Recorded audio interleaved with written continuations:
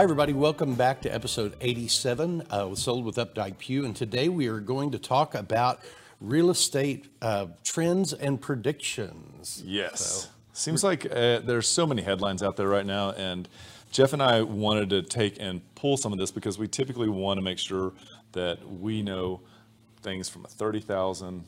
What is NAR saying, National Association of Realtors? Where does it look like it's coming from? Texas, and then also what's going on here just in the DFW and the Dallas area. Yeah, real estate is, real estate is local, but it's also heavily influenced by everything that goes on a national level. And, with the pandemic that we've been dealing with for the last 6 to 8 weeks, one of the things that we've seen is, I think was very expected was there was this really big plunge in pending home sales in April. This is a Housing Wire News article that referenced NAR's report about it.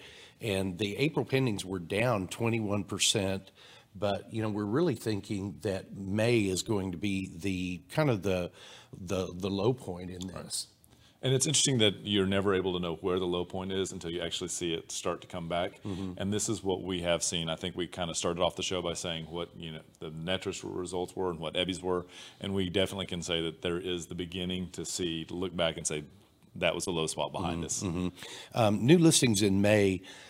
For 2020, there were 14,735 listings that came in new into the market, and that is fewer than came into the market in May of 2019, but only by, less than 1,000 or so. And that's with us scrambling to get to that 14,000. Can you imagine if we had been full trucking from the months before?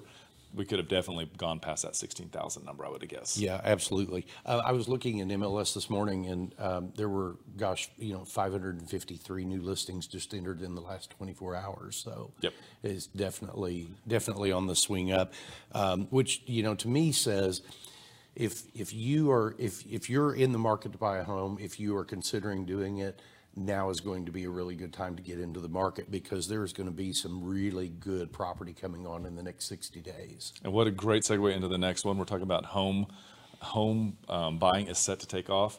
And one of the indicators that we're looking at right here is the purchase mortgage applications. And it's really important that we hit the note on purchase and not refi, because this is people who are looking to come into the market and get a house, not actually refi their current home. And so this is a really strong indicator that we're excited about. Yeah, and the new home, the purchase applications are up 18% over what they were a year ago. So that that in itself just tells you there are a lot more people that are really coming in to take advantage of mortgage rates. And the interesting thing in this article, we're going to put all the links into the article in the comments, but in this article, the 15-year interest rates on average, I remember those being what people were using for interest-only ARMs in 2006 and 7. And I'm like, goodness, that is some amazing money right now. Yeah, they were in the high twos, I believe is what that article said. 2.85. Yeah. The average 30-year fixed rate mortgage has fallen in the last week from 3.37%, I'm sorry, to 3.37% from 3.42%. That's a negligible fall, but it does continue to show that rates are still coming down slowly, just inch at a time. But they are. They are. It'll be interesting to see. Have they leveled off? Have we seen them as low as they're going to go? Yeah, and Realtor.com does a really interesting monthly newsletter or monthly housing trends report. And they did the one for May 2020, and just a couple of things that I thought stood out in that. One is that the national median list price hit an all-time high at $330,000, and that is 1.6% higher than it was a year ago. It'll be interesting to figure out when they drill down where that came from. Yeah, I don't know. Yeah, what price segment did that affected that most? Exactly. Yeah. I want to know what caliber, because it wasn't just taken across the board. We're going to average it, but where did that really come in at? Yeah, I would agree. The second was that this year, none of the top 50 metro locations saw a reduction in inventory. I'm sorry, they saw a reduction. They did not see an increase in inventory. Right. So that'll That's going to change here in a little bit as we get the building permits pulled, but that'll be a 6-month drag probably. Well, and that really kind of rolls into the next article that talks about, what we see happen in construction in 2020 is probably going to be a big influence on the 2021 remodeling season. Oh, yeah.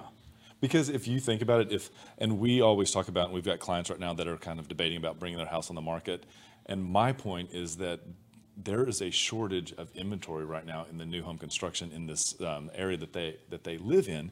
And my point was, like, there will be people that still are going to have to relocate, they're going to have to downsize, or they're going to have to increase their house, and yours is going to fit, and you're a 30 to 45 day move, whereas a developer is going to be behind and not be able to capture that.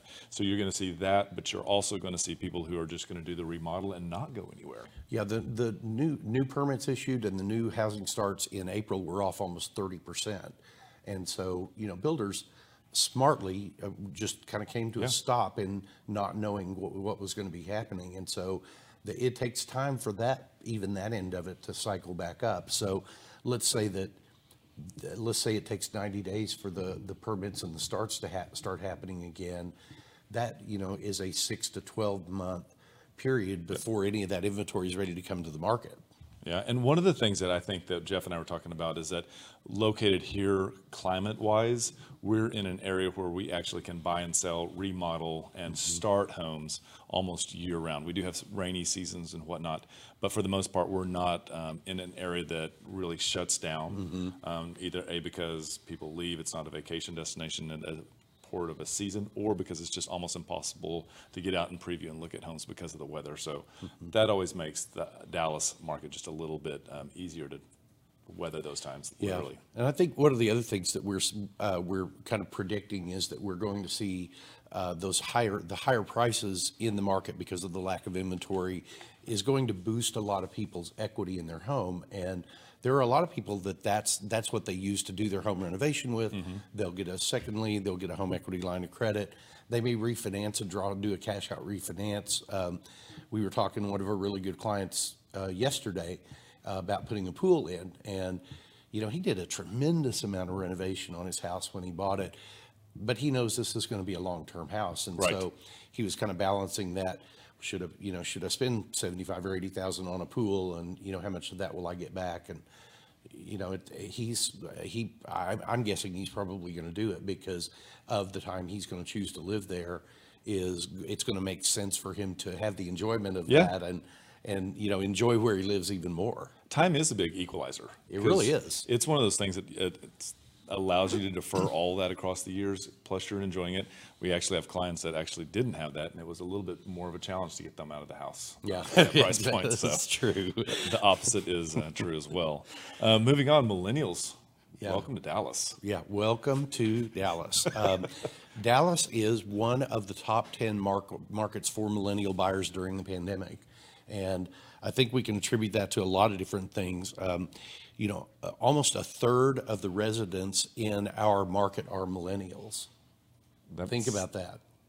I would agree with that. I mean, so that is, and a lot of times they're going to be buying in that first, I'm going to call it the first time home buyer price point. It's going to be, around 300-ish and down. Right. And that is always the biggest pool of buyers and the biggest pool of inventory. Yep. And the other thing too is one of the, I remember talking with Jason about this, and he said something like, how can we just have all these millennials moving here? And I said,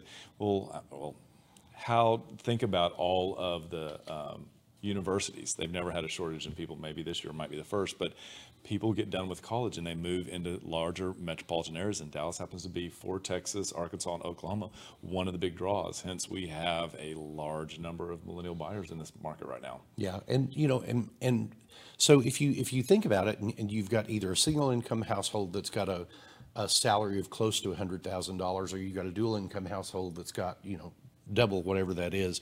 One of the really interesting points that came out of this, and I'm going to read this because I want to make sure I say it right, is this study said a household earning $100,000 in North Texas can afford to buy 56% of the homes listed for sale, compared with 45% last year.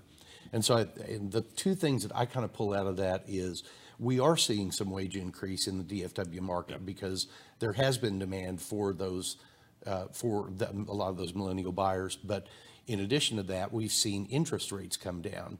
And, you know, with every quarter point reduction in the interest rate, you can go up by about 10% in your buying power. Yeah. And that, you know, it makes a huge difference. It does. It makes a difference between being in an area that you're absolutely in love with and being like, oh man. And that's when people decide to wait and continue to rent. Yeah. So. Yeah, and nationally, you know, again, millennials make up the largest pool of home buyers in most of these metropolitan areas. So if you are a buyer of any bracket, but, you know, specifically we were talking about millennials today, and you're considering buying that first home, then give us a call. We want to help you do that. We have done that hundreds and thousands of times. We actually just closed on a house yesterday. It was one of our friends' first house, millennial, great house, got a great deal. Just, you know, he couldn't be happier about it. So, and the great thing too is that the relationships that we have with both title, with lenders, they go the distance. They do. And they really make that transaction smooth and easy because we understand, actually going through it right now, the stress that there is involved in buying, selling, and moving. So I have a new appreciation, again, for making this as easy as we can on you every day. Yes. So thank you very much for joining us today. We hope we brought some information to you that you can use. If there's anything that you'd like for us to talk about on the second segment, please just drop it into the comments. We'll be happy to do that for you. And remember, we want to be realtors for life.